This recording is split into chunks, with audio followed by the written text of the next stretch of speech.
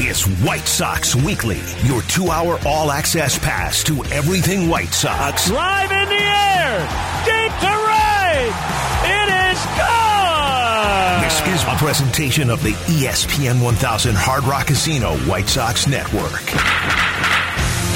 Now here's your host, Connor McKnight. Well, good morning and welcome into White Sox Weekly here on the ESPN 1000 Hard Rock Casino White Sox Network. I'm Connor McKnight. It is a gorgeous day here at 35th and Shields. White Sox and Marlins getting ready for Game 2 of this 3-game series. We're getting started here at the ballpark, just kind of watching Roger Bossard take care of the infield right now. He's got the riding tractor out there, making sure all the lines are facing the proper way. The grass is cut at the proper height. It is going to be, there is something about a fairly empty ballpark as we get ready for play. I know a lot of people don't. It's definitely a spot of privilege to be able to sit in here and kind of watch this happen, kind of the quiet cathedral sort of thing. If you've ever got the chance, and we'll talk about it later on coming up, it's kind of close. The Sox are giving away opportunities to come out here and watch batting practice as the White Sox and the visiting team. There's two chances, two different teams that you get to do it. It is a really cool experience and something that I think a lot of us who kind of work in this game at times take for granted, and then you look up from the scorebook or you look up from your computer or the stat sheets that you're kind of wading through in the day, and it is a really cool thing to kind of be here before all the action. We got action coming up later this afternoon, of course. A good pitching matchup as well. At least on paper in certain ways. Sandy Alcantara won the Cy Young for the Marlins last year in the National League. He is not having that kind of season this year. Still, though, the guy's got stature, he's got stamina, he's got stuff, and can be hard to hit. Michael Kopech has been really good for the White Sox over his last 5 starts. More on him as we go. He'll get the ball for the White Sox. We've got a lineup for you. I'll get you that in just a little bit. At least the White Sox have a lineup out. I've not seen a lineup yet for the Marlins. And then, also, if you're looking for a unique way to start your game day, whether it's today or any other game day, treat your group to a pregame patio party. You'll get 2 hours of an all-you-can-eat buffet, along with unlimited beer, wine, and Coca-Cola products. For more information, visit whitesox.com/patio or call or text 312-674-1000. That's one of DJ's favorite spots, the Bertucci boys out there in right center field with the patio. Cook up one heck of a cheeseburger, and it's just a really good time and a great offer, too. Good way to enjoy a ball game. Our producers in the downtown Chicago studios are Jacob Cantu and Charles Bevins. Jake and Charlie, they're guys back downtown. You'll probably hear from them during the course of the morning, I should say. We are also going to hear from Dylan Cease at some point during the show. Dylan, kind enough to come on at an undetermined time, but will be here on White Sox Weekly. We promise. Your chance to join the show as well, 312-332-3776. That's the phone number for you to get involved. There's been a lot of drama with this White Sox team over the last week or so, since we last talked, since our last episode of White Sox Weekly. And I kind of wanted to go back through some of the drama. I kind of wanted to talk about, each series as we go a little bit. Obviously, there's some pressing news issues for the White Sox with Eloy Jimenez and the injury that he's dealing with this time around. Of course, we'll get to that as well. But as much as I can, I like to throw out a question to White Sox fans to start the show, and you can kind of noodle on it for the rest of the morning and call in with your answer when you feel like it. And I think the question that I've boiled this down to for today's show is essentially this: how close do you, not the front office, not the rest of the league, not the rest of the AL Central, how close do you need the White Sox to be to first place? Or how much do you need them to be leading the division by at the deadline in order for you to be comfortable about the direction you're trading? Teams are either going to be buyers or sellers at the deadline. It is very difficult to stand pat, although, at times teams do, whether it be through their own volition or just not finding trade partners. I find this division to be so interesting. And it's not for great reasons sometimes. Yeah, the Guardians won a really fun walk-off game against the Astros. They beat them 10-9 in 14 last night. But largely, the offenses in this AL Central are kind of just dealing with it right now. There's some good pitching, whether that be from the Guardians, especially getting Tristan McKenzie back and the rest of that rotation back put together. The Twins had pitched really well up to about 3 weeks ago. Then that kind of stopped. The Tigers are now, it's close to free fall for them. They are in a rough way. They lost to the Diamondbacks last night 11-6. They're now in fourth place in the division at 26-35. And the White Sox are in third at 29-36. Last night, the Twins did beat the Blue Jays 3-2. It took them 10 innings to do it, and they are the only team in this division at 500. They're 32-32, and they've got myriad issues as well, not the least of which are health with Carlos Correa and Byron Buxton, just to name a couple of problems there. The starting rotation is at health issues as well. Buxton got hit in the ribs. He's currently on the injured list, and Carlos Correa has been dealing with plantar fasciitis for, I want to say, almost half of this current season so far, and he had a recurring issue that took him out of a ball game last weekend and may continue to do so. Those are two big cogs in that Twins lineup. I think, for me, at this point, especially with the way the White Sox are pitching now, not necessarily because of, but certainly in conjunction with the return of Liam Hendriks toward the back end of that White Sox bullpen. He does a lot to help set everybody else in the proper position, or at least a better position, and also gives you a guy that can pitch late and close in a tie ball game, up by 1, up by 2, down by 1. It's been really interesting to see Hendriks being deployed by Pedro Grifol and Ethan Katz and Kurt Hassler out here. This is a ball club right now that is going to make their bones by pitching well, I think. And there are still some issues. Lance Lynn has some things to iron out. There's no doubt about that. Dylan Cease pitched a good one last night. Looking forward to talking to him about his quality start yesterday. White Sox beat the Marlins 2-1. Cease got the no decision. Hendriks got the win, his second since coming back. But this is, right now an offense that's kind of powered by some home runs, gets a little contacty, gets a little too swingy, a lot of strikeouts, maybe not so many walks, but certainly a team that playing the way it is right now can compete in the AL Central, is competing in the AL Central. They are 3.5 games back, keeping pace with the Twins last night, who won. They beat the Blue Jays. White Sox beat the Marlins 2-1 in a walk-off fashion, too. It was a fun one. Luis Robert ripped one down the third base line in order to score the final run of the game. That was Elvis Andrus, who himself got on first base and then advanced on a wild pitch. So some good base running there by Andrus. And a good job by Luis Robert, who had had a tough night up to that point. 2 strikeouts, a pop-out, reached on a catcher's interference. I think that's the third one this year where Robert has reached on a catcher interference. And then caught a slider in the barrel and went down the left field line to win the game for the White Sox. So the question to you is, how close do you need the White Sox to be by the deadline to feel comfortable about the direction you want to trade? For me, I've got a game number in mind, but I don't want to say it, right at the top of the show. I don't want to influence anybody one way or the other. Quite frankly, I don't want to sound crazy because I think I'm a little bit more optimistic about how close things could be come trade deadline time. I really am.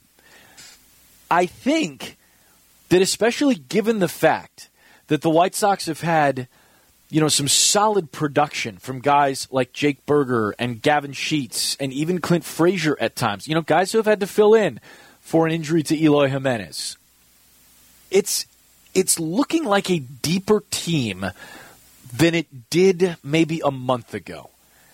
And with Tim Anderson back healthy and maybe even getting healthier as you go, Yohan Moncada kind of feeling out how to play with, a back issue that it sounds like is going to bark at times a little bit throughout the length of the season. And then Andrew Vaughn hopefully settling back in after kind of a month-long slump in May.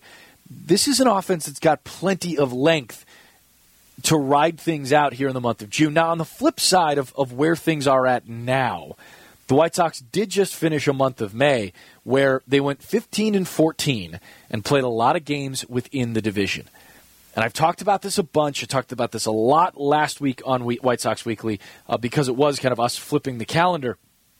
The White Sox do not play a divisional opponent until July 21st again. They've got the Marlins now, and they're headed out west to face the Dodgers and then the Seattle Mariners. So they got to wait until July 21st to go back up against the AL Central.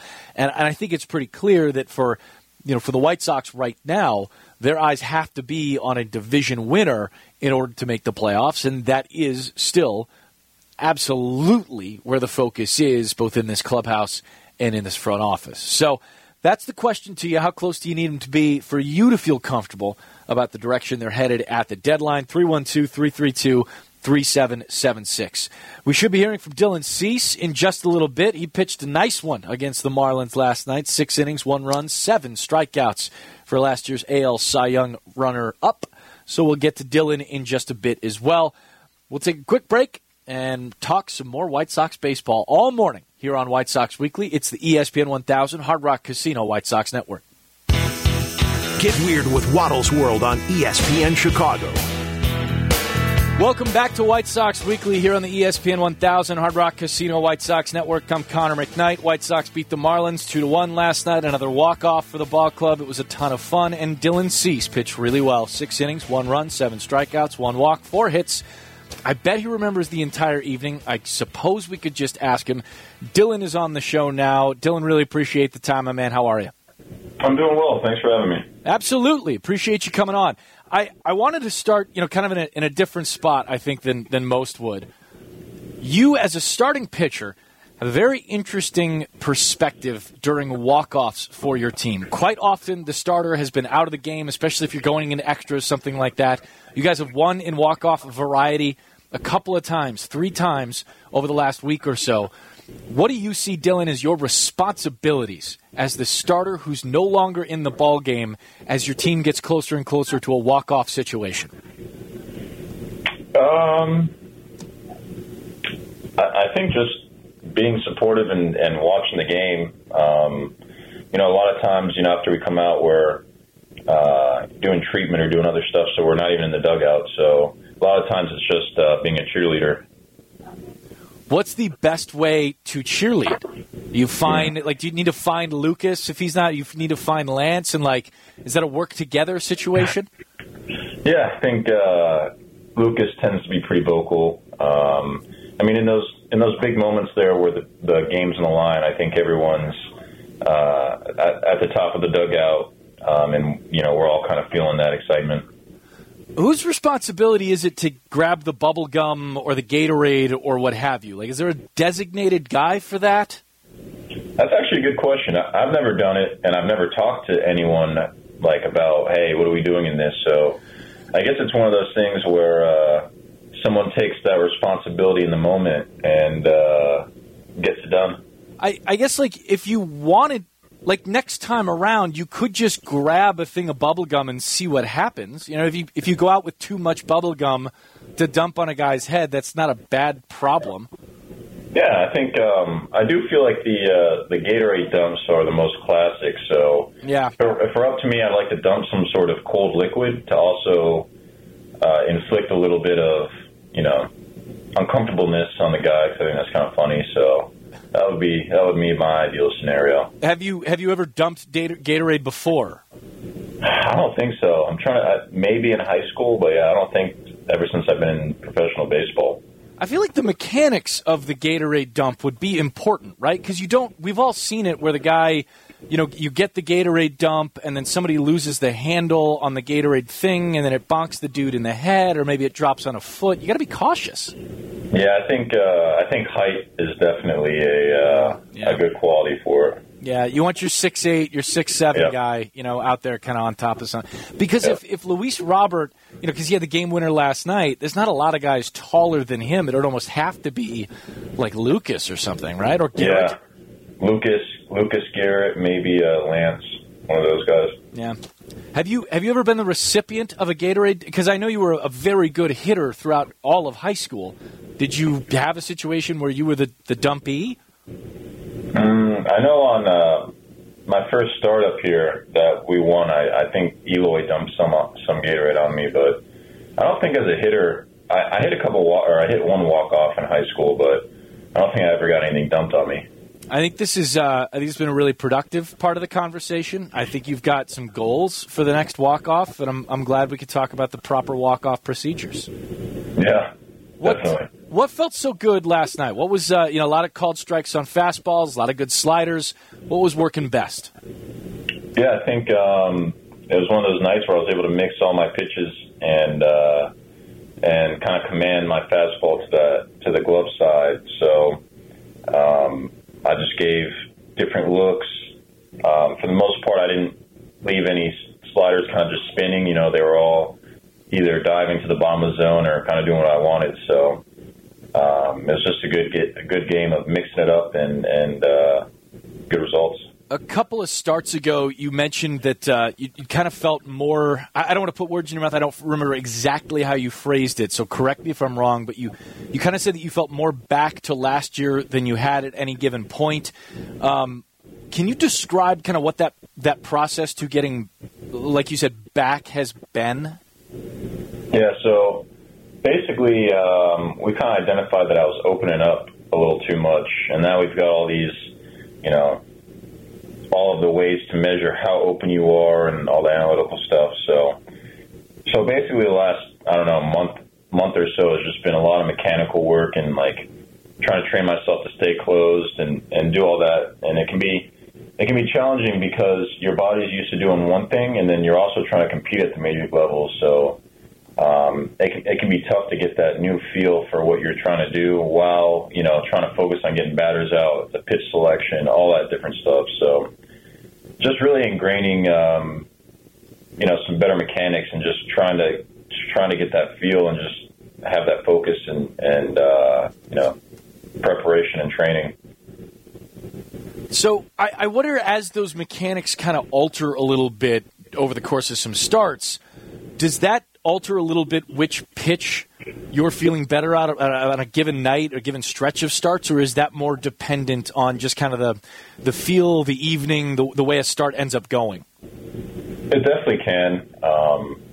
There's always going to be starts, even when your stuff's feeling good and your mechanics are locked in, where you just, for whatever reason, one pitch is sharper or you can throw one pitch for strikes better.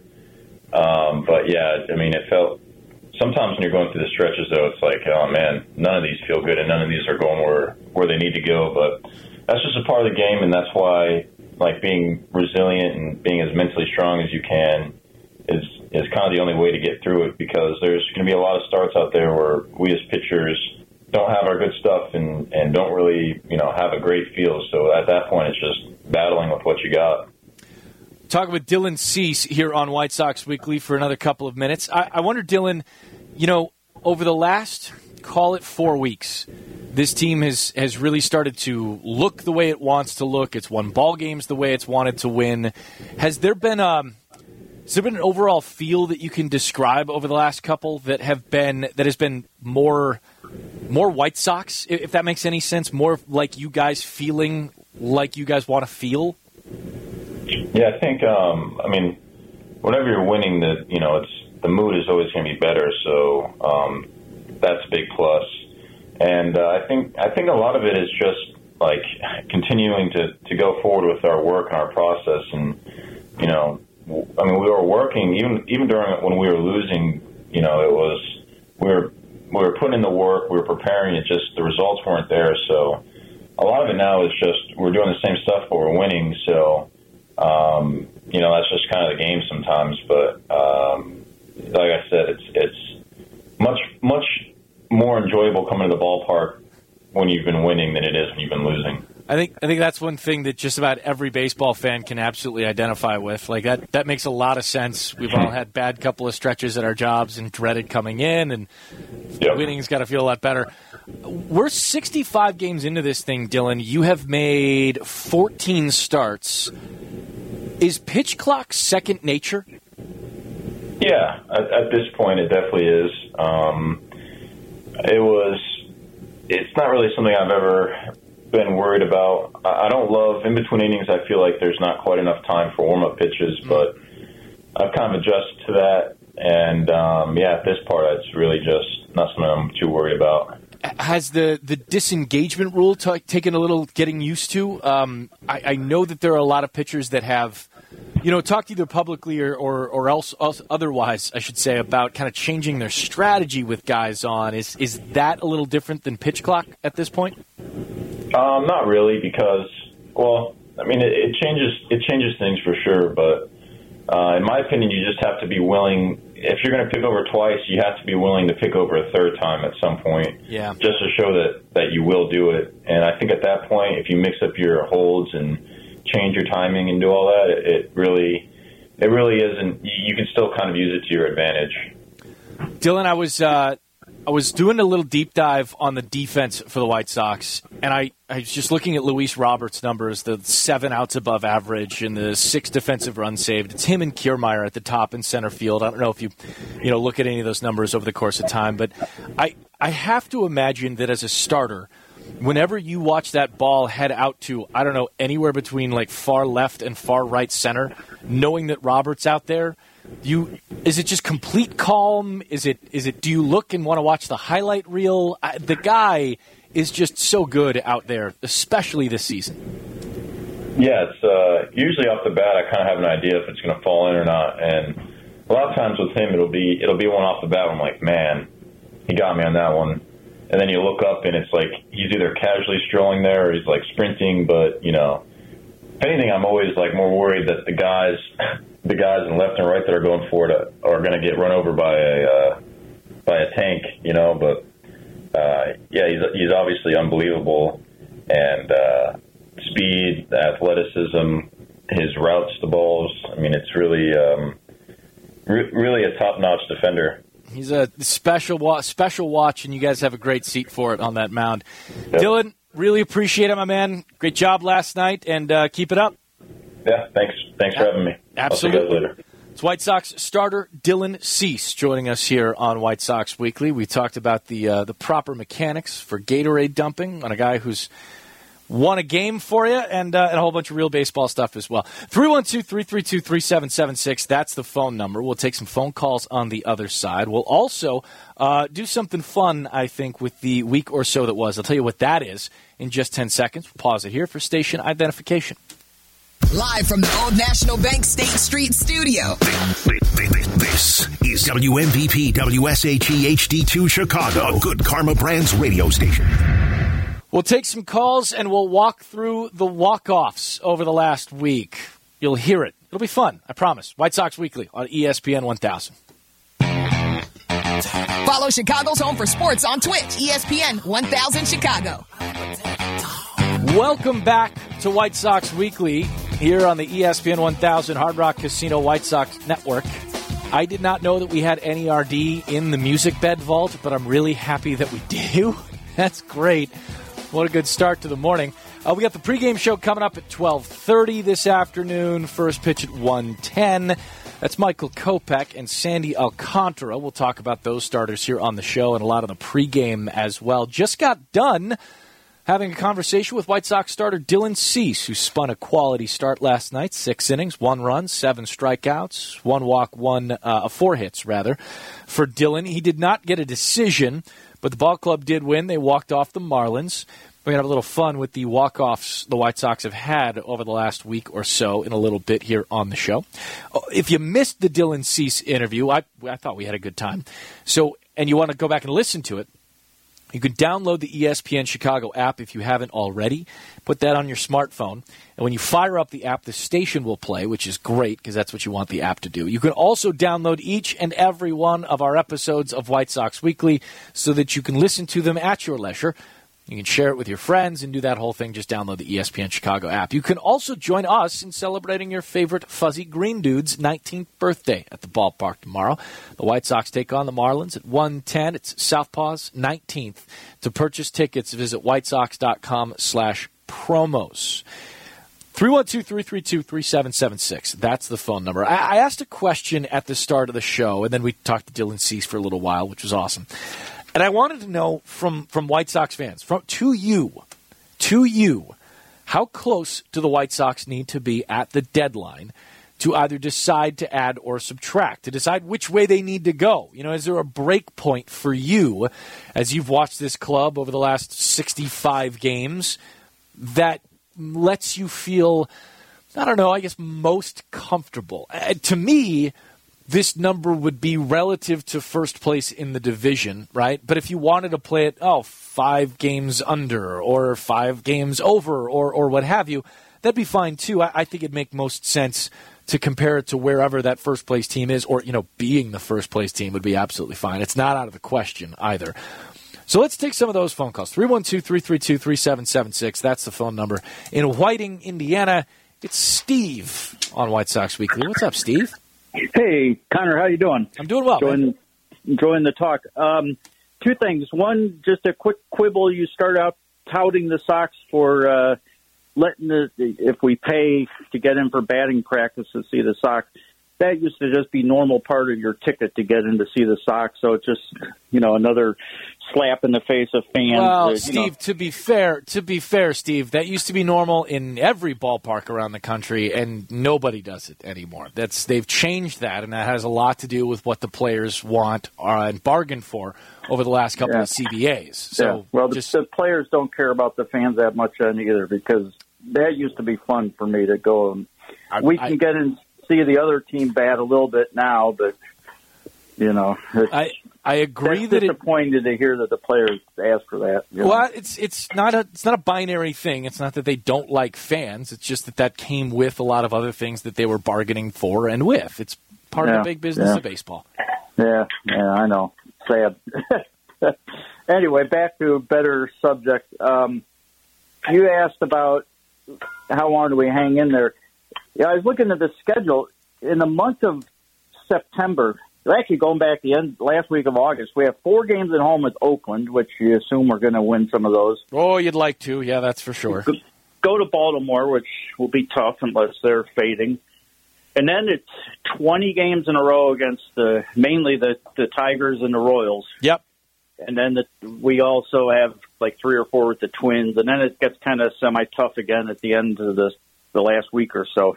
So, man, if we can tread water, and I hope we don't just tread water. I'd like to see us put the pedal to the metal still and make those games kind of tuning up for the playoffs. But, I feel good about our chances if we're close at the end of August. So I don't like to see us break this down unless it really falls apart.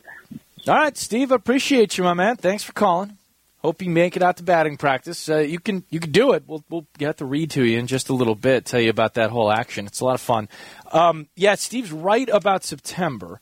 It's that month starts with 3 games at home against the Tigers, 3 on the road against the Royals, 3 on the road against the Tigers, 3 at home against the Royals, and 4 at home against the Twins. Boy, it feels like last year's schedule with the whole 19 AL Central games against each team. Then on the road against Washington and Boston. That's, as much as, so let's assume for the sake of, that Steve's part of the conversation here, that the White Sox are indeed closer, leading the AL Central by the time you get into September. They certainly could be, especially with the way things have looked lately. He had some games against the Tigers and the Royals, who are, listen, we've got trade rumors circling the Royals already. Both, I believe it was Scott Barlow's name was in trade talks.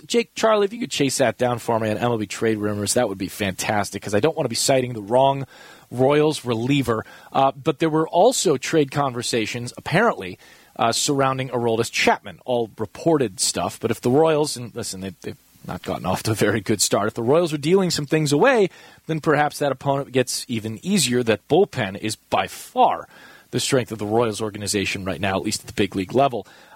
Regardless, then you're home against the Royals again, home for 4 against the Twins, on the road against the Nationals, who are not at all as bad as everyone thought to start the season, but are still a team that's likely to trade things away and not add at the deadline.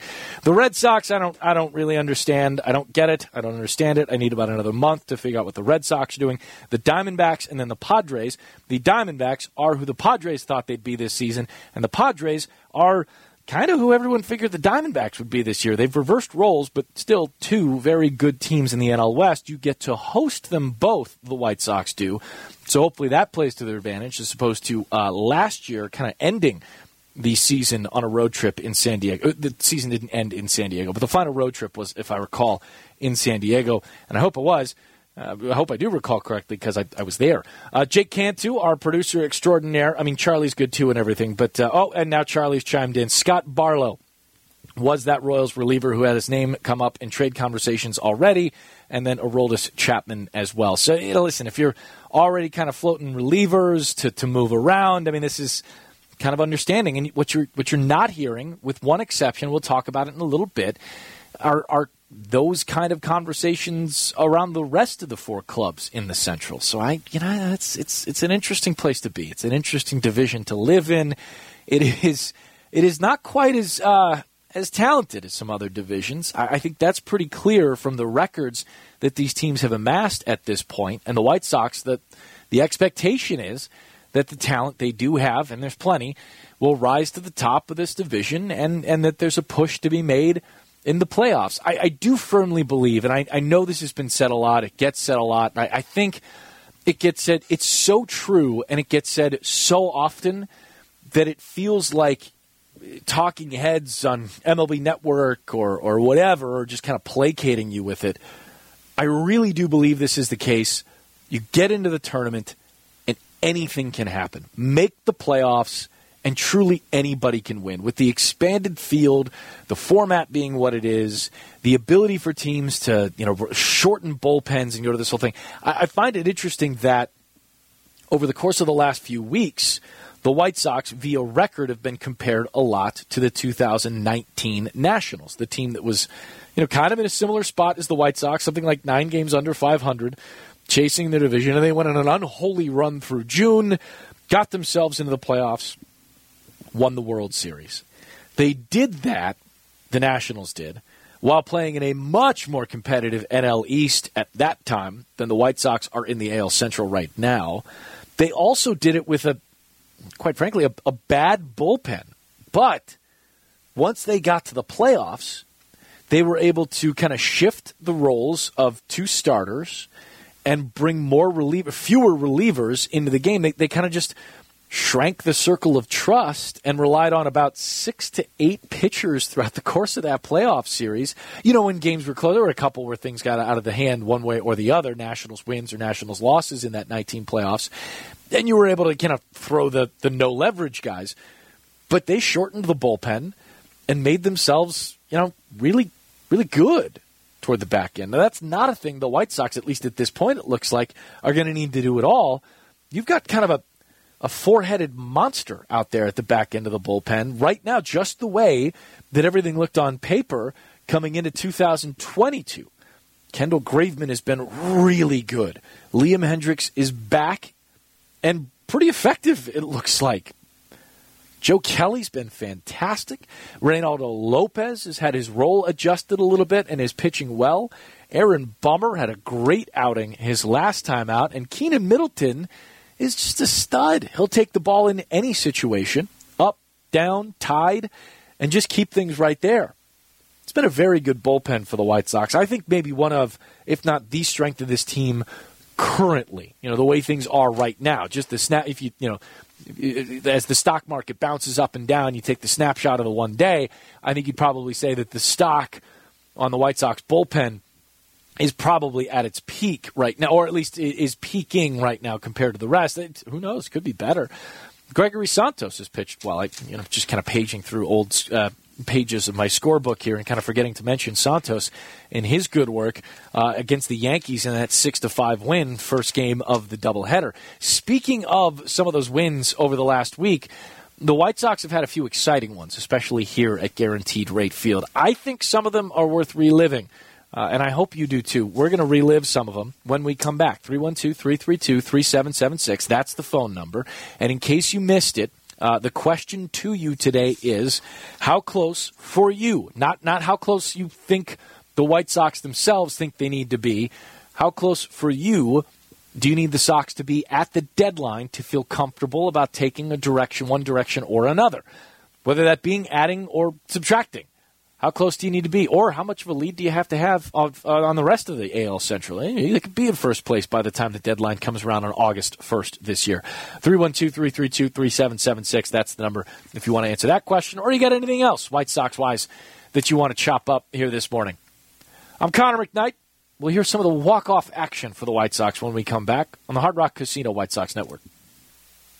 Get your Wintrust exclusive debit card. Get your Sox card. Ooh, I'll take one. How much? Actually, they pay you $300. You heard right. Get a $300 bonus when you open a Wintrust Sox checking account with qualifying activities. Enjoy all perks and purchase with pride every time with your Wintrust Sox debit card. $300? What? I'll take the card. $300. Get your exclusive card at wintrust.com/Sox. Only $100 required to open. No monthly minimum balance and no monthly maintenance fees. Member FDIC and equal housing lender. White Sox fans, swing for the fences this season with a brand new Mazda from Mazda of Orland Park. Proudly sponsoring the Chicago White Sox and Chicago White Sox charities for more than a decade, Mazda of Orland Park offers everything. From the brand new 2024 Mazda CX-90 to all your favorite 2023 models, along with exceptional service each and every time. To learn more about our available inventory, give us a call at 708-444-3200 or visit us at zoomzoomnation.com. Making it to the show requires skill, dedication, and years of hard work. But at ETI School of Skilled Trades, you can go pro in as little as 7 months. Whether you're looking for a career in welding or HVAC, at ETI, you'll get hands-on training to master the skills employers are looking for fast. Financial aid is available for those who qualify. This is your call-up. Visit eticampus.edu or call 888-830-7678 to learn more. ETI, it's your future. Own it. Hey, it's your buddy Tom Waddle, and I want to let you know at Great Clips, they know you live a full life, which is why they're full of ways to make getting a great haircut easier. With online check-in, Great Clips works on your schedule. And with new features, you can see where you are in line, get a Ready Next text alert so you know when to go to the salon, and a haircut reminder feature that lets you know when you're overdue. With Clip Notes, they save your haircut details so you can get the look you love from the skilled stylist each and every time. It's nice to be on the same page when it comes to your haircut. Look, I know they use a number 4 clipper on me, but I'm not sure if that's on the sides or the top or even what a number 4 means. But with Clip Notes, it's all there, so I have nothing to worry about. So even when you're not thinking about your next haircut, Great Clips is. And when you choose Great Clips, it's going to be great. Download their app today. Also now, if you're interested, join a salon team. Visit jobs.greatclips.com. Expand your outdoor living space and get 11% off all concrete landscape blocks from Menards. There's no limit to what you can create. Check out our great selection of patio blocks. Design an open and spacious outdoor living area with 12 by 12 patio blocks. Just $129 each after 11% rebate. Good through June 11th. Savings are a mail-in rebate. Some exclusions apply. See store for details. Save big money at Menards. Before cell phones, before GPS and nav systems, an atlas was what you used to map out your journey. Today, Atlas is your route to finding people. We're talking about Atlas Employment Services. Atlas is a boutique staffing agency specializing in food and beverage, e-commerce, manufacturing, and industrial. They help you find the crew to keep your lines moving. They can help you find short-term or temp to permanent hires. Atlas Employment Services. Go to atlasemployment.com. Hey, baseball fans, that check engine light on your dashboard indicates something is wrong in your vehicle's operating system. It may be a serious problem, or it may be something minor. AMCO's technicians are trained to diagnose and fix your vehicle right. For a limited time, AMCO will check it free. If cash is tight, AMCO offers up to 12 months of interest-free payments and plans, even if your credit is not perfect. Call 800-GO-AMCO or search AAMCO for a location near you. That's AAMCO, AMCO, transmissions, and a whole lot more. Here we go, yo. Greeny 10 to noon weekdays, ESPN Chicago. Welcome back to White Sox Weekly here on the ESPN 1000 Hard Rock Casino White Sox Network. I'm Connor McKnight. Apparently we're doing 90s hip-hop on the rejoins here, which I am not at all upset about. We had NERD earlier this morning, a little Tribe here. Guys, Jake and Charlie are our producers, and they're both, between the two of them, about 22. This is all on shuffle, right, boys? We're not like setting this up for the old man Connor and appeasing him with old school hip hop throughout the morning. I wish I could take credit, but it is on shuffle. All right, well, it's a good shuffle. It's a good couple of mixes. 312-332-3776. That's the phone number. Question out to White Sox fans here this morning is, I hope simple, but because of the division, because of the Central being what it is, it's kind of by nature somewhat complicated. How close at the deadline do you need the White Sox to be to feel comfortable adding, subtracting, trading away, or adding one way or the other? I'm just curious because I think these Sox, here, I'll say it. I think this team can be within 3 at the deadline. I know that this schedule here in the month of June is a difficult one. I think that has as much to do with the rest of the division as it does with how talented I think the White Sox ought to be, with some of the underperformances that still exist, going on this team. Still looking to get more from a couple of different positions and players. Still really producing well for the most part, top to bottom, pitching-wise. And a couple of guys who could iron some things out as well on that end too. But I think you can be there, and I think at that point, you're kind of forced to continue to push in. And that's where you want to be, right? Forced is probably a pejorative at that point, but you want to be there. Anyway, that's the question to you, 312-332-3776. Sox played some fun ball games here at Guaranteed Rate Field. Come on out to the ballpark, and you're going to see some fireworks, I think, over the next couple of weeks. Going back, though, I wanted to kind of relive some of the drama the White Sox have provided to you. And I'm just now realizing that DJ and I were on the call for the first walk-off win against the Tigers. It was a fun one, too. Kind of the last thing I expected to happen.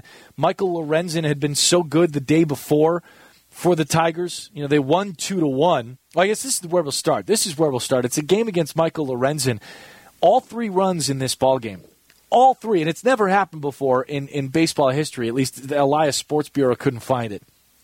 All 3 runs scored on wild pitches. Len and DJ hanging out in the 10th inning. The automatic runner at second base, the zombie runner, is Yoan Moncada. Romy Gonzalez due up to bat. He sacrifices, lays it down. Yasmani Grandal with a 5-man infield, grounds out 4-3 on the putout. The Tigers intentionally walk the lefty Gavin Sheets, who was the designated hitter.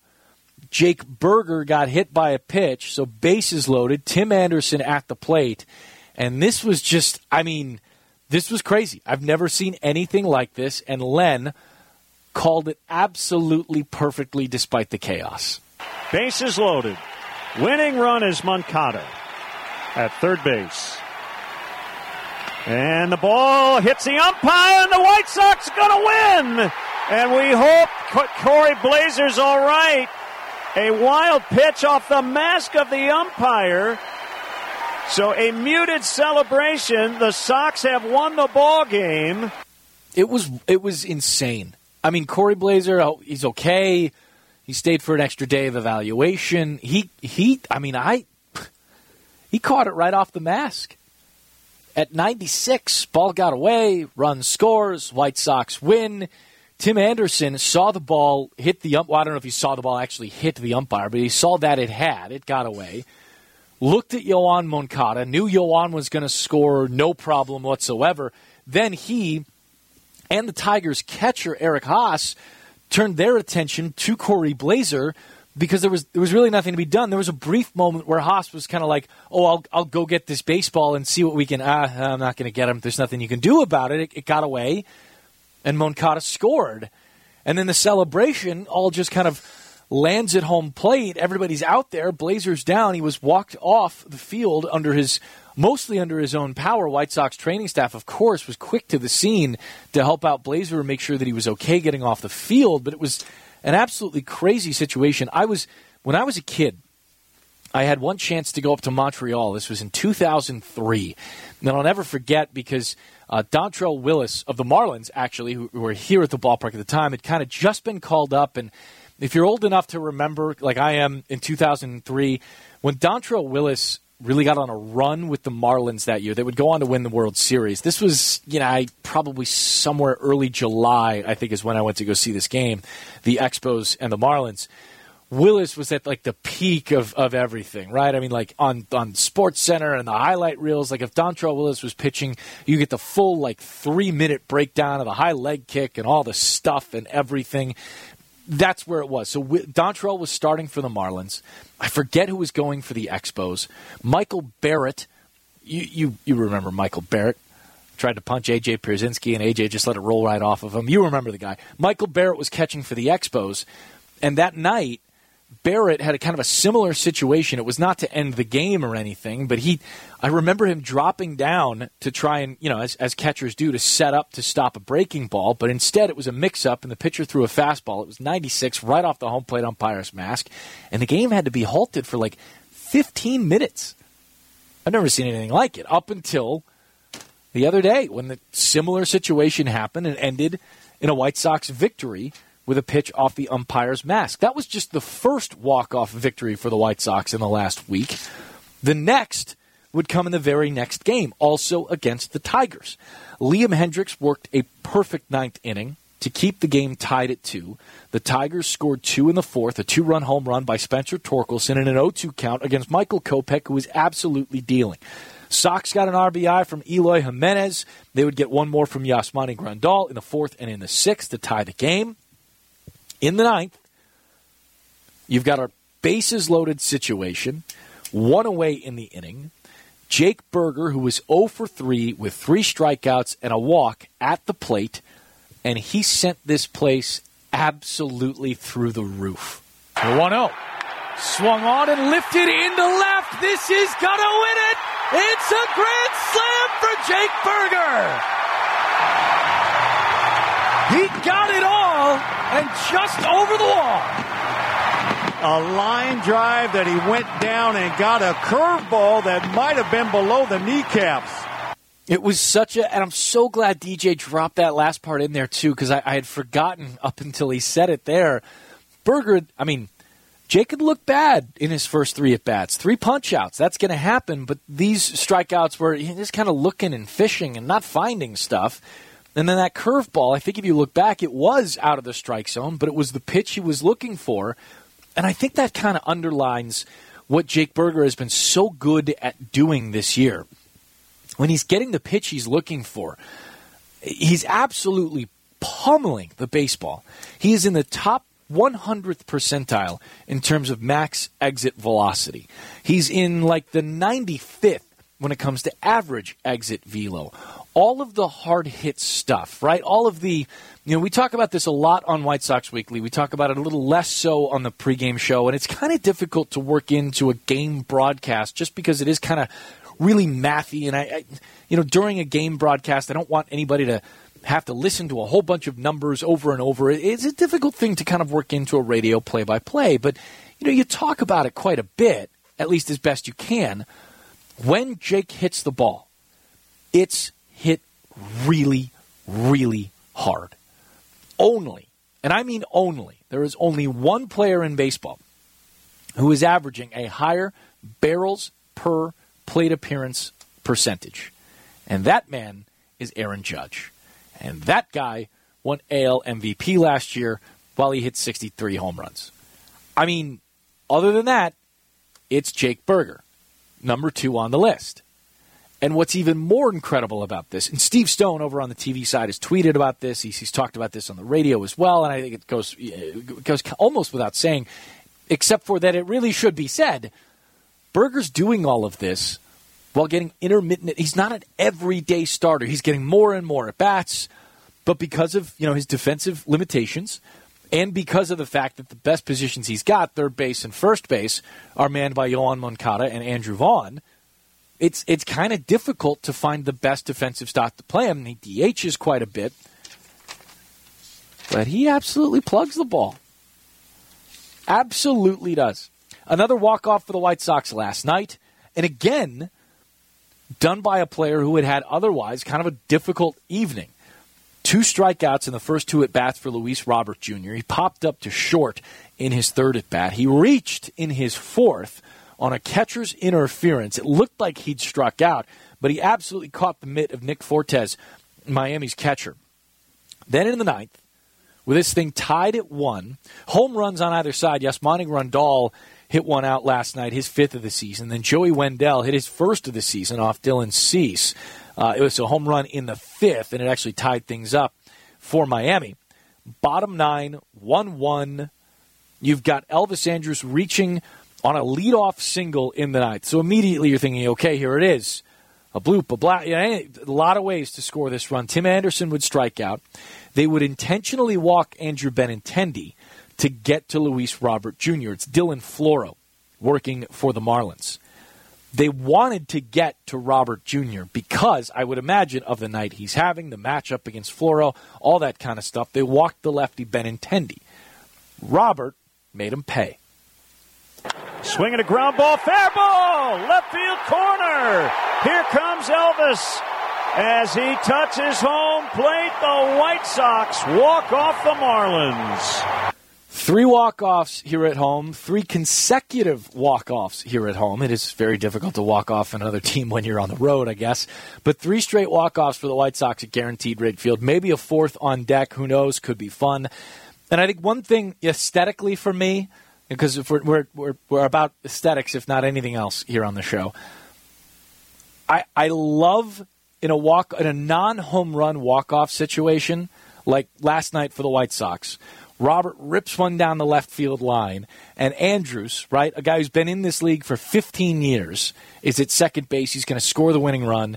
And what I loved about it was, even though the ball's in play, and you've got Brian De La Cruz running after the ball in the corner in left, Andrus, as soon as the ball's past the third baseman, Gene Segura, immediately his arm goes up. He's got the fist in the air. He's running maybe 3/4 speed around third base because he's going to score. He's the winning run. It's all over. All he's got to do is touch home plate. And I just love the confidence in that, the fact that it's all over. Ball's still in play, but it's all over, and I'm going to score, and everybody in the ballpark knows it, so watch it happen. I don't know what it is about that gets me smiling so much, but I really like that about baseball, that it's kind of a no-doubter. Even though the ball's in play, that it's still in motion. Something about it makes me smile a lot, and I really liked it. And there's been a whole bunch of White Sox walk-off winners here over the last few weeks, so we thought we'd bring them back to you. We heard from Dylan Cease already this morning. You can check out the podcast if you want to take a listen to that interview. We're going to hear from Liam Hendriks coming up at noon. White Sox reliever Liam Hendriks was on with Waddle and Silvy yesterday, so it's fresh stuff. If you didn't get a chance to hear it there, you will hear it here. We got a lot more White Sox to talk about. We'll get you the lineup for the Sox this afternoon when we come back. I'm Connor McKnight, and you're listening to the Hard Rock Casino White Sox Network. The ESPN Chicago Triple Play AM, FM, HD, and app. Welcome back to White Sox Weekly here on the ESPN 1000 Hard Rock Casino White Sox Network. I'm Connor McKnight. If you've always wanted to watch batting practice, well, now you can. Don't miss your chance for an exclusive pregame experience to watch the White Sox and visiting team take early BP. This offer is only available for 2 more select games, June 21st versus the Rangers and July 5th versus the Blue Jays, 2 teams that can absolutely bomb it, too, so that's fun. To purchase, visit whitesox.com/BP. 312-332-3776, that's the phone number. Ron's on the south side. We're going to get to him in just a minute because I promised the White Sox lineup, so we'll get that out in case Ron was wondering about it. I don't want to leave anybody hanging. Tim Anderson's leading off. He's at short. Andrew Benintendi's in left, batting second. Luis Robert Jr. batting third. He's in center. He had the walk-off winner last night. Andrew Vaughn's at first base. Yohan Moncada's at third base. Jake Berger's going to DH. 7, 8, and 9 are Yasmani Grandal catching. Gavin Sheets is in right. And Elvis Andrus is at second base. That is your White Sox lineup. And now, on the south side, it's your guy, my friend, Ron. Hi, Ron. And my friend, Connor. You asked the question, Connor, and my response to that, I would like to see the team, if they could be 3 to 5 games over 500, because that means even from the point of today, at some point they would have played 10 to 12 games over 500, which I think this team is capable, Connor. The pitching, from the starting pitching and the bullpen, is starting to look like the pitching staff when Raffone said would be the strength of the team. That is what he said. So hit a few more home runs, but kind of I really think that this team is capable. And if they're over 500 at that point, if they need to add something, but I think they can really go forward. Kind of always a pleasure. Ron, always, my friend. Yeah, I think that's kind of where my head's at too. You know, in that 500 and better, 3 to 5 games kind of range. You know, you can't rule out either the Twins or the Guardians getting a little hotter here, playing a little better, and then, you know, getting themselves to over 500. Shoot, the Twins are, 32 and 32. I'll take a look at the standings here for you, get them exactly, because I know that the Guardians won last night. It was a wild 14-inning game. 5 lead changes in the last couple of innings, too. The zombie runner, the Manfred man, he scored a handful of times. Cleveland's now 30 and 33 with last night's win. They're a game and a half behind Minnesota. Sox are 3.5 back at 29 and 36. The Tigers are 26 and 35, and the Royals are not so great at 18 and 45.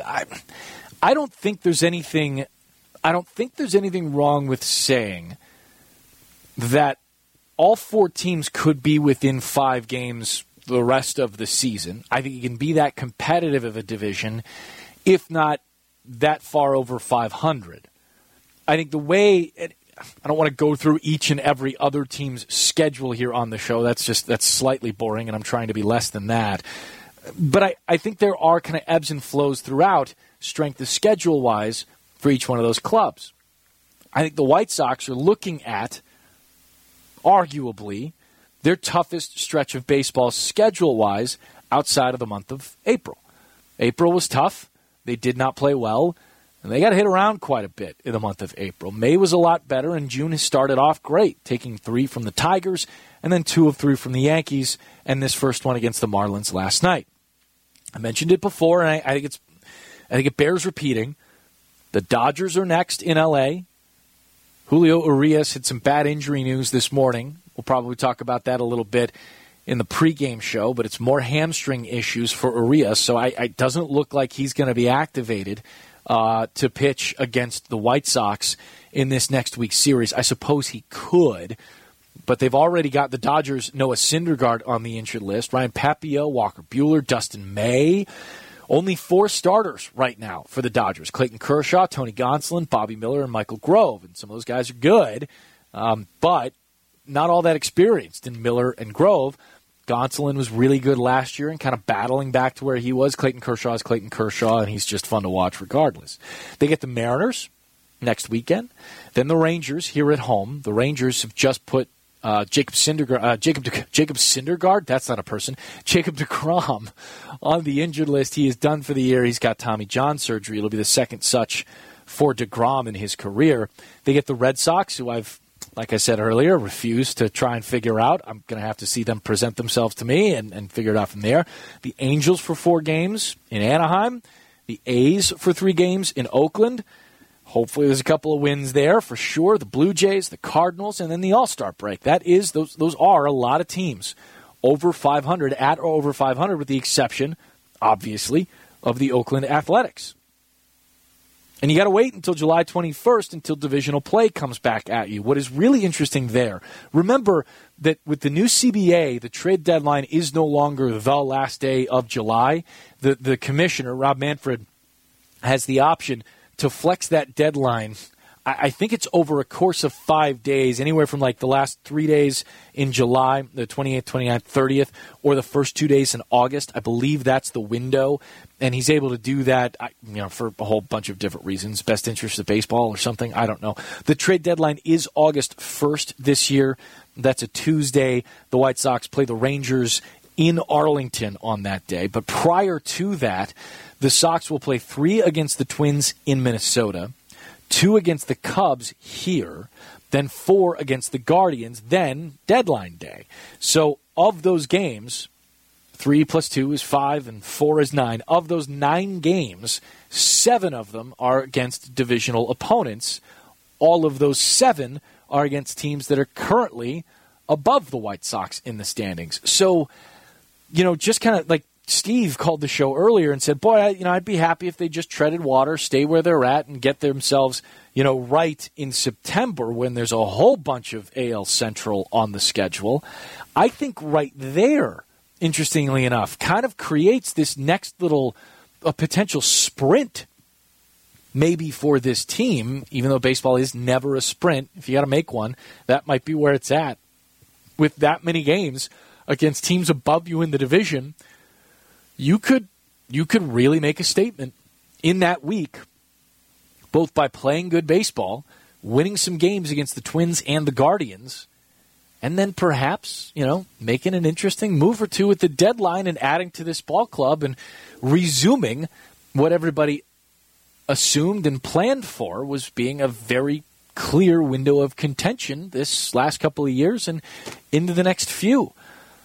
It's been such an odd season for the White Sox. It really has. April was so atrocious, and May has really turned things around, and now June has begun the way May stopped. Playing a lot better baseball, pitching a lot better. And one of the guys who's been emblematic of that turnaround has been Michael Kopech over the last 5 games. He gets the start for the White Sox this afternoon. I want to talk a little bit about Kopech when we come back. 312-332-3776. That's the phone number. Oh, and by the way, you should be here on Friday, July 28th. That's our next post-game concert. It's featuring country music artist Jake Owen, sponsored by Tito's Handmade Vodka. Exclusive Field Pass ticket packages, are on sale now with limited availability. So for more information, visit whitesox.com/concert. You want to get yourself out here and see Jake Owen. I'm told he puts on one heck of a show. We're going to talk about Michael Kopech, who has been putting on one heck of a show himself over his last 5 starts. We're going to hear from Liam Hendriks coming up at noon. I'm Connor McKnight. This is White Sox Weekly on the Hard Rock Casino White Sox Network. Follow Chicago's Home for Sports on Instagram at ESPN_Chicago. Welcome back to White Sox Weekly. This is the ESPN 1000 Hard Rock Casino White Sox Network, and I'm Connor McKnight. We got a ball game coming up this afternoon. The White Sox have been on a very, very good stretch. They swept the Tigers. They got themselves 2 of 3 against the Yankees, and they won the opener against the Marlins last night in walk-off fashion. They had themselves a good stretch of wins, a 5-game winning streak before losing the second half of the double dip against the Yankees. Got right back on the horse by beating the Marlins last night, and they got a good chance to win today's ball game. I mean, listen, every ball game is a little bit of a coin flip, right? You never know which way the ball's going to bounce, and even if you've got the best starter in the game going for you, he may not have it today. But Michael Kopech and Sandy Alcantara are the pitching matchup today. And Kopech's last 5 have been some really interesting stuff. Kopech himself, as a player and as a guy, is a really interesting person. At 27 years old, he is now in his second full spin as a starter in the bigs. And even then, I think you could look at last year and the 25 starts he made, some good, some bad. The season definitely bifurcated by the knee issue that popped up against the Rangers here at Guaranteed Rate Field. You remember he was warming up and was throwing something like 85 and 89 or something. There was a cyst in the back of his knee that kind of popped, and he had that and some shoulder issues worked on during the offseason and entered spring training just a little bit behind, but not terribly so. Came out of the chute and just immediately, starting the home opener here at Guaranteed Rate Field, got shelled by the Giants. He gave up 5 home runs, 7 earned, and since then it was kind of battle to get back into the swing of things. He pitched really well against Pittsburgh his next time out. The next handful against the Orioles, the Rays, and then the Blue Jays were challenges. I mean, those offenses, too, were really cooking at that point. The Orioles and the Rays were clubbing everything in sight. And then the Blue Jays are, at that point, a pretty tough task as well. The ERA was up around 7 after April, and Kopech, like just about everybody on this team, was really suffering. In May, things began to look a lot more dominant, I think, for Kopech. And if you look over his last 5 starts, it's a start against the Tigers, the Angels, the Guardians, the Royals. Those are his last 5. last 4 rather. So you clump in the start against the Houston Astros as well, because I think that's fair. I think it's looking back at that one, even though he didn't go any more than 4 2/3, he was still giving up 2 runs, 6 walks, 5 strikeouts, and I think that's emblematic of kind of where Kopech has been and what he's kind of evolved into. Over his last 5, it's 31 innings of work, a 2.32 ERA, 117 batting average against. That includes a 6-walk outing against the Astros, in which he only gave up 1 hit and 2 runs.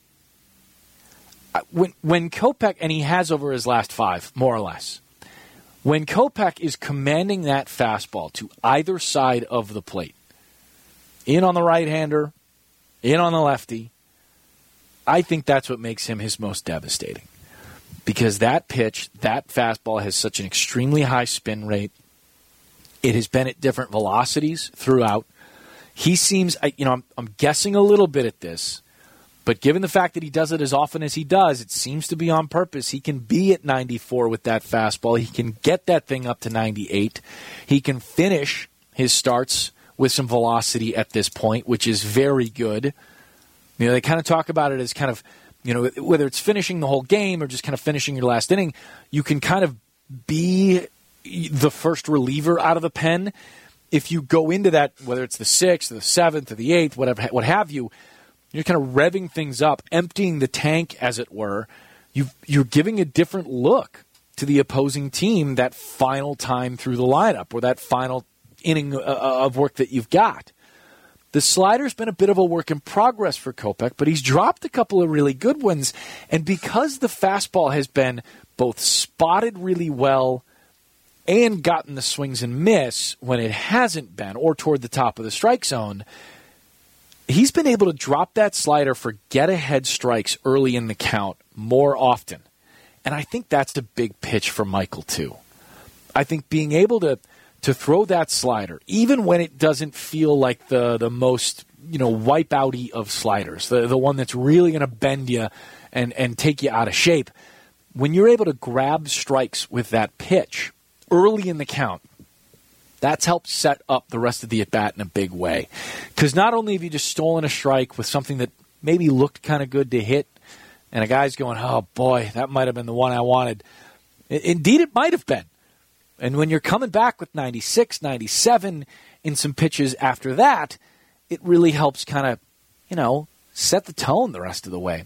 One of the things, too, that Pedro Grifol has been very vocal about here over the last, call it, month and a half, it's kind of twofold.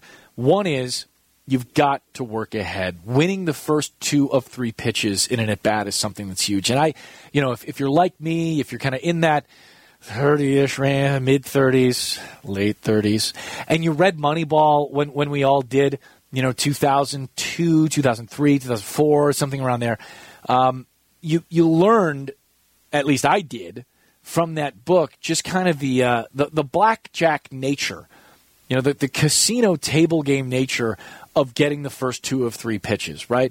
Just how big the scale slides, how much the scale slides in a 1-2 count versus a 2-1 count, getting ahead 0-1 as opposed to falling behind 1-0, right? Just the very nature of pitchers getting comfortable or batters getting comfortable, being up ahead in the count in that certain situation is a huge game tilter, both in the individual at-bat and, for the game at large.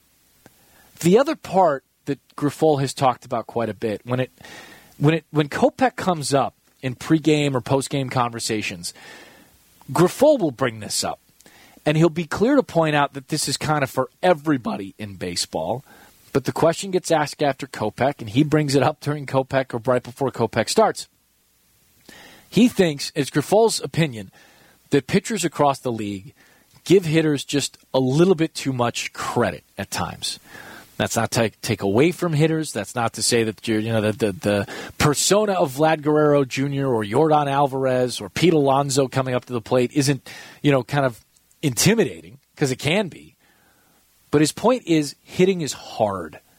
And with the stuff that that a pitcher has, you throw it over the plate and get to the corners, you've got a better chance than you think, because hitting is as hard as it is.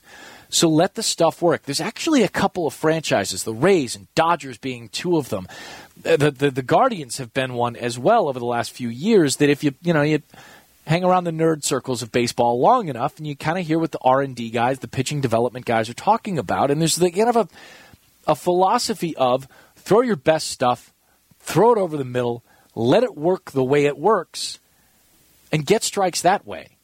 Sure, there are drawbacks to that. What if you spin one? What if you hang one? Yeah, those are going to get hit some. But by and large, that's kind of been this kind of Rays, Dodgers, Guardians, and other teams as well approach to things, and it served them well. So something to think about there, too, especially for the way Pedro says it in terms of giving credit or debit to a particular hitter in a given circumstance, especially starting the game. Set the tone there. Be that guy as a starter who can set that tone. 312-332-3776. That's the phone number. We've got Mike in Evanston on the line. What's up, Mike? Hey, Connor. It sounds like you got a little bounce in your step. You deserve it. I mean, that was rough for a while.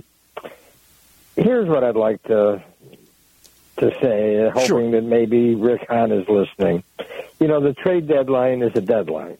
Yes. It doesn't mean you can't make a move now when you're going into such a tough part of the schedule. That is true. I mean, it would be huge. Look, the bullpen's fine. Obviously, they're doing just fine. Leave that alone. That's fine. Hitting, they can hit. They're poorly constructed lineup, but you're not going to fix that. A starting pitcher could make the difference of finishing first and finishing fourth. I mean, it could make such a huge difference if they could find out if they can package together something to an obvious seller before the trade deadline and have an extra arm to go into this next 5 weeks when, boy, you're going to need it. Your thoughts? I appreciate it, my man. I think that's not a terrible idea at all. But I do think that the issue there, as it always has been, and I've talked about this for a while, I love the idea of jumping the trade market just in general. I love the idea of getting out there early, and especially if we're talking about a starting pitcher. The value that he has to you is making starts. And the longer you wait to the deadline, the more calendar you let flip off the more pages you let flip off the calendar, the fewer starts you're going to have him for when you trade for him. The issue, though, is this. When we're talking about obvious sellers, right, oftentimes there's not that guy at the top of the rotation that you just want to pluck away and put into yours.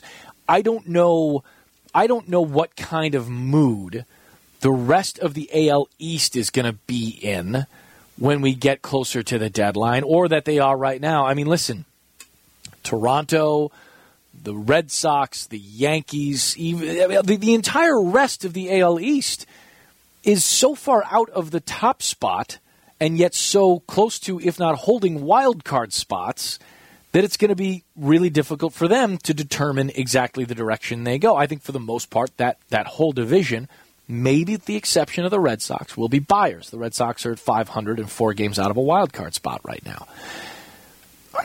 Are you snagging a starter of any import from the Royals? I don't think so. I don't think the Tigers are looking to move any of their young pitching, whether hurt, coming back, or otherwise. I don't think Oakland has an arm that you want to pluck off of that team. I think Seattle wants to stay in it, even though they're 5 games back. If you look over the National League, and yes, we're less familiar with the National League, but if you're going to tell me that either the Marlins, Phillies, or Mets are moving fun pieces off their rosters, even given the AL East being the way it is, I don't know that you're right. I think it's kind of difficult to find the quote-unquote obvious sellers right now.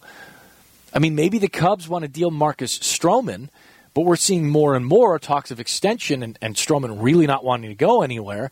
I think the Cubs will probably be sellers. I think the Reds will probably be sellers. But I can only think of really one arm of impact there, at least in the starting variety, and that might be Stroman. And that's going to be a pretty expensive thing to go get, especially if he doesn't want to be traded. That's another thing. When we come back, I'll tell you what's coming back in just 10 seconds. We'll pause it here for station identification. Live from the Old National Bank State Street Studio, this is WMVP WSAG HD2 Chicago, a Good Karma Brands radio station. When we come back here on White Sox Weekly, you're going to hear from White Sox reliever and potential future, once and probably future closer, Liam Hendriks. He was on with Waddle and Silvy yesterday. We'll bring it to you again in just a couple. I'm Connor McKnight. It's the Hard Rock Casino White Sox Network. Carmen and Yurko, noon to 2 weekdays, ESPN Chicago. Welcome back to White Sox Weekly here on the ESPN 1000 Hard Rock Casino White Sox Network. I'm Connor McKnight. Attention students, take advantage of our all-new student ticket offer, Student Steals. This season we have bigger games, better seats, and lower prices. Sign up for alerts so you don't miss your chance to get exclusive ticket access and for a chance to win a 20-person suite.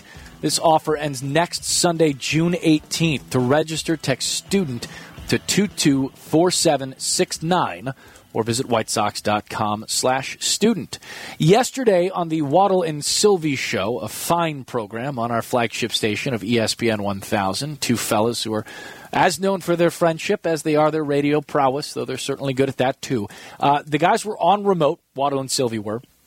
Liam Hendriks called in. I was actually here while Liam was walking up and down left field while on the phone with the fellas, and they had a good talk, good chat, baseball stuff. They talked about Liam's return from cancer, the whole thing. Silvy himself, a cancer survivor, so the two of them bonded over that a little bit. Thought it was a great conversation.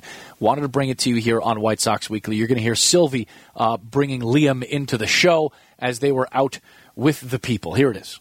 Liam, congratulations. How are you feeling? I appreciate it, guys. Yeah, it's well, I'm just still trying to recover from the air quality that we had in New York. But other than that, I'm doing all right. In all seriousness, I mean, was there any worry for you because of that, and because you're still immune compromised?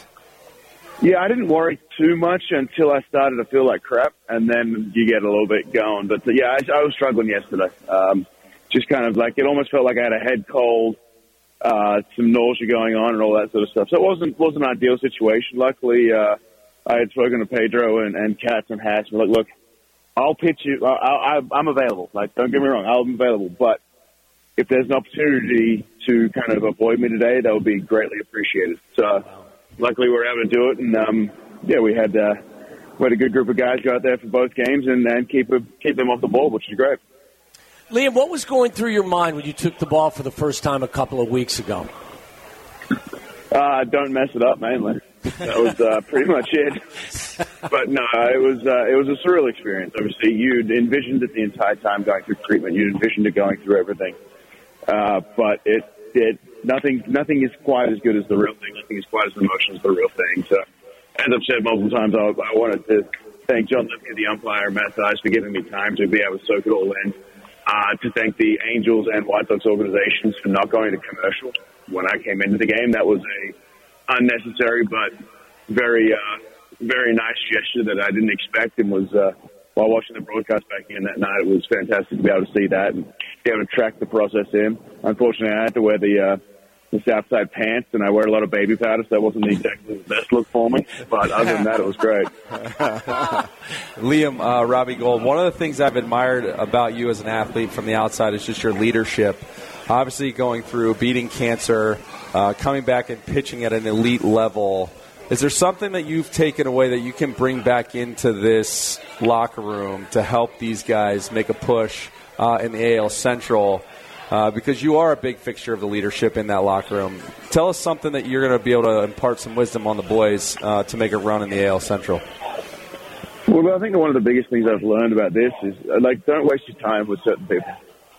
Don't try and appease everybody. Don't try and change the entirety. If someone doesn't align to your views or culture or anything like that, don't beat them over the head with it. It's just going to make everything a little bit more antagonistic. So that's one thing I've taken from this in my own personal stuff. But I mean, the first day I walked back, when I was only here for a couple of days before heading into my rehab assignment, I just walked in and started yelling at everybody to smile again. Yeah. It was a little glum in there, and since we've turned around. I mean, that was at the beginning of May, I think, and since then we've kind of gone on a decent run, and then we've gotten to within, 3.5 games of the division lead, and that's all we can really hope for right now. We're just pushing forward and taking it day by day, but don't worry about anybody else's issues. Just control what you can control, and then everything else will fall out of place or fall into place depending on how it goes. Liam Hendriks joining us, Waddle and Silvy on ESPN 1000. And building on that, Liam, just being around them too, and not just, hey, saying smile. Just by seeing you, are you a good reminder to others inside that clubhouse, if they're having a bad day, hey, here's a dude who was getting chemo not too long ago?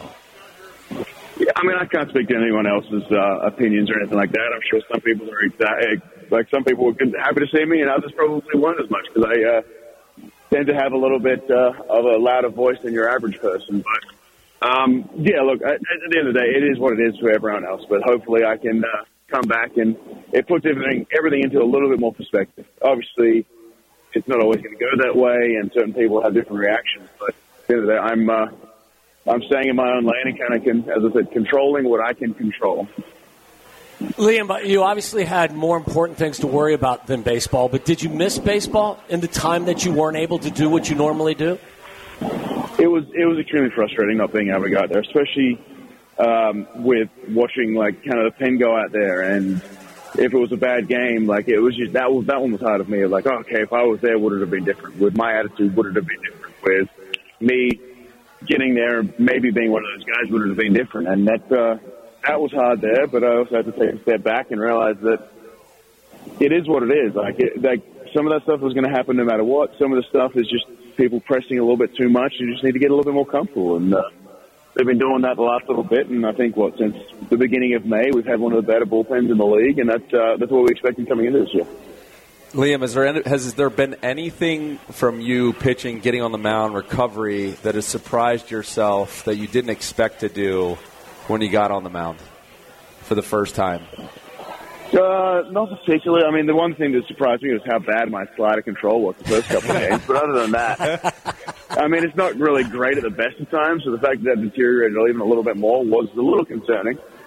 But since I've been able to get that back on track, it's on a track to where I need to be. But it's all the little things. It's those little tiny tweaks that all of a sudden can take me from feeling comfortable with getting a fastball or a breaking ball over to being excited and eager to get one over. It's just those little kind of tweaks. I'm always going to be confident in my abilities.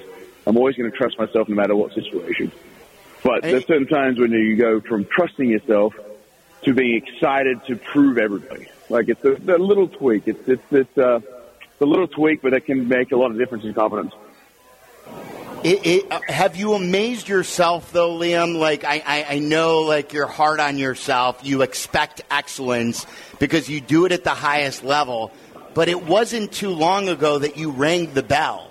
And now you're answering the bell as a closer for a Major League Baseball team. Have you amazed yourself that you're doing it again already? No, because I actually missed my timeline. So I'm actually a little disappointed in the way I came back because of my ideal date was either the 17th or the 19th of May. And while I was on my rehab assignment, that was all tracking towards that. And then I hit a speed bump, which is somewhat to be expected, but it still was frustrating in my own eyes. My wife had said May 29th the entire time. The entire time. There was never a doubt that was going to be the day. So proving her right was another. That sucked because she's always right. But I missed my timeline. So I don't think I ever expected it. I was always going to come back. I never wanted to be a burden. I never wanted to be a liability. And if I was going to come back, I knew that I needed to be able to get people out. And that was one thing that was extremely important to me. I wasn't just going to come back to fill a number or be a good story or anything like that. I was coming back to dominate and thrive. Like you, Liam, I am a non-Hodgkin's lymphoma survivor. I'm 3 years in remission now. Congratulations. And congratulations to you. And it's amazing. You mentioned your wife, and in going through it at the start of the pandemic, the one thing I learned is the caretakers never get the love that they should. You mentioned your wife. What can you say about what she went through and what she did for you? I'm not sure. I'm sure you can attest to this as well. But going through the actual treatment is a heck of a lot easier than being the caretaker, dealing with someone who with no actual ability to change anything while watching someone go through it. And, I mean, I will forever hats off to my wife for being, she never missed a doctor's appointment. She never missed a treatment. I was very lucky, and we are very lucky in the fact that we had a little bit more flexibility with that. She drove me to and from every treatment. She was the one who picked me up on my days where I was struggling a little bit mentally. She was the one who, when the days that she was struggling mentally, would go to the bedroom or the closet and just sob there quietly so that it didn't affect my mental state. And that's something that you never put a price on. You can never. I mean, I'll be forever grateful for everything she ever did. There's no way I am here currently in the big leagues right now without the support of Christy Hendriks. Liam, we've talked to you in the past about the vibe of the locker room, the clubhouse, the vibe of the team. I mean, what's the vibe that you feel individually for yourself and where you're at and the club and the corner that hopefully you guys have turned? Yeah, obviously my vibe is always going to be the same. I do the same thing every single day so that I can prove to myself that, I may not be feeling great today, but I know that I can get out and I know that I can be competitive and I know that I can go out there and do my job. As far as the vibe in the clubhouse, it's definitely taken a little bit of a turn since I've been here in a positive direction. There was a while, like when everything goes bad, it's always certain people look into themselves and blame everything on themselves, and some people look to others and blame everybody else. So I think everyone's moving in the right direction right now, and they're taking accountability for what they can control. And that's what I said earlier. Control what you can control, and don't let something that doesn't go your way let you spiral out of control. What are your thoughts on the changes, the Major League Baseball changes, the pitch clock? Is it something that really doesn't have any effect on you? Do you think it's something that's positive for the game? Look, I think it's great in terms of like getting shorter game times, especially with attention spans. Currently, the game's society going the way they are.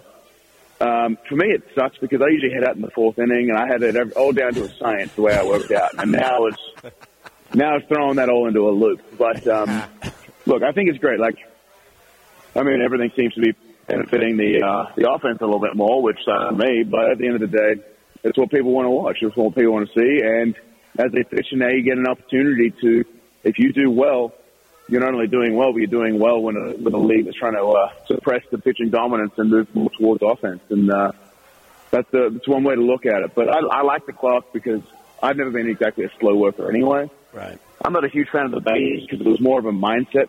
It was more of a perception-based thing. I think people are now running a little bit more. They're willing to trust it a little bit more, so they're willing to take that risk. But all I want to do is I want to be able to get a timeout for the pitcher, no matter if there's nobody on. I think that's one thing that I think would be beneficial because I had to tie my shoe the other day, and Yaz had to make a mound visit because I don't get a timeout when no one's on. So in the midst of a longer at bat, it just it makes it a little more difficult. Yeah, Liam, I've heard Jason Benetti tell the story that you may have pitched with cancer for a year or two. When did you know that it was serious, and what prompted you then to go to the doctor to take care of it?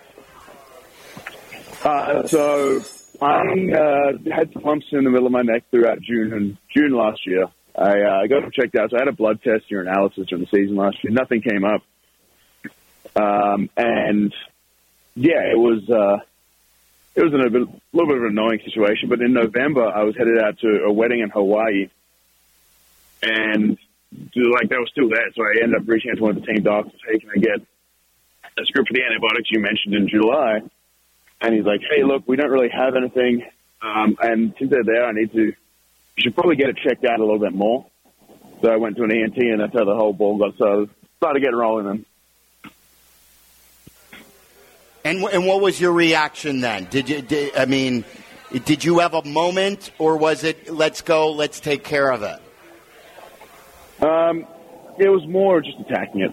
There's no point in me sitting there wallowing. And plus, I'd done enough Google research when I found out that it wasn't exactly it didn't look promising. So it would almost confirm my suspicions when I got told this. But it is what it is. You sitting there and feeling sorry for yourself isn't going to change anything. But you having a positive mindset and attacking it that can be the difference. Absolutely. Liam, we always knew before a baseball player that you were an amazing guy, and we always appreciated talking to you. It is great to have you back. congratulations on being in remission and continued health, all right? Thank you very much. Appreciate it, guys. That's White Sox reliever Liam Hendriks on with Waddle and Silvy yesterday. You're listening to White Sox Weekly, and we'll be back in just a couple here on the ESPN 1000 Hard Rock Casino White Sox Network. Keyshawn, J. Will, and Max weekdays at 5 a.m. ESPN Chicago. Closing it up here on White Sox Weekly, the Sox pregame show begins in just a couple of minutes. 9 of them, in fact. Probably fewer than 9 now. White Sox and Marlins coming up. Sandy Alcantara, the starting pitcher for the visitors, last year's NL Cy Young winner. Michael Kopech starts for the White Sox. The Sox took the first game 2-1 in walk-off fashion. Luis Robert Jr. shot one down the left field line. Elvis Andrus scored from second base, and it was a 2-1 White Sox win.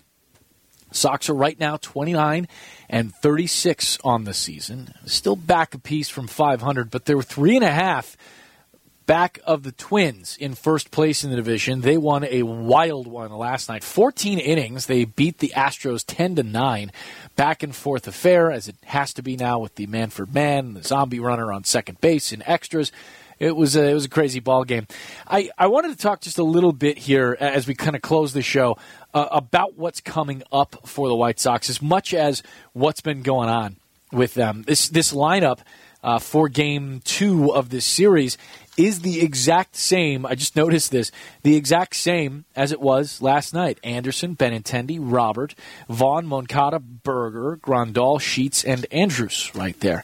And I think, especially for the second base position, it's been interesting to watch, and we're going to see it more here over the next couple of weeks, I feel, kind of the balance, the competition between Andrus and Roby Gonzalez at second base. I think it's interesting that against two pretty talented right-handers in Eury Perez last night and Sandy Alcantara today, albeit the struggles notwithstanding for Alcantara to begin the year, I think you still have to look at Alcantara a bit as a guy who is struggling, but also presents a giant problem if he's having a good day. Like he's Sandy Alcantara still, right? And he still pumps it at 98. He's still got a great sinker and a good. I mean, this is a guy that can still give right-handers a problem. Not unlike I would think other teams had looked at Dylan Cease before he got things really ironed out over the last couple of starts. Oh, by the way, if you missed it earlier in the show, Dylan Cease was our guest, and you can go back and listen to that interview if you download the ESPN Chicago app. Every interview is downloadable right there for you if you like. Not unlike Dylan Cease, it's just, if he's on, he's a problem for us, so we got to send somebody up there that we think takes a better at bat, a best at bat perhaps against right-handers, or has that kind of shape to his swing in order to defeat that pitcher. Andrus got the assignment last night, and he gets the assignment today. I also, in kind of looking at this ball club right now, without Eloy Jimenez over the next couple of days, it sounds like Pedro Grifol didn't mention anything having changed from last night into today. It sounds like the White Sox are very hopeful that they can avoid an IL placement for Eloy Jimenez. If not sure, then obviously very, very hopeful of it. But he is going to miss 4 or 5 days or so. Probably this series against the Marlins. The Sox get the off day on Monday and then head west to face the Dodgers. It's a long flight, so I'm just kind of guessing here, if everything pops up the way that the White Sox expect it to with the lower left leg injury for Jimenez, that he could be back in perhaps Tuesday evening against the Dodgers. The Sox are then going to finish that series, of course, and then play the Seattle Mariners for 3 games out west before coming back home to face the Rangers. It's a tougher schedule than it has been in May. But hopefully with Jimenez coming back for that latter portion of the Dodgers series, it's not set yet, but it looks that way, back for the latter portion of the Dodgers series and then against the Mariners, that this Sox team will be, again, as full strength as you can be against the tougher piece of this summer schedule. They'll play the Marlins this afternoon. That's going to do it for us here on White Sox Weekly. A huge thank you to Dylan Cease for being our guest today. Thanks to Waddle and Silvy and their conversation with Liam Hendriks. Their fine work yesterday. Jake Cantu and Charlie Bevins are our producers, and they will be again. The White Sox pregame show is coming up in just a little bit on the Hard Rock Casino White Sox Network.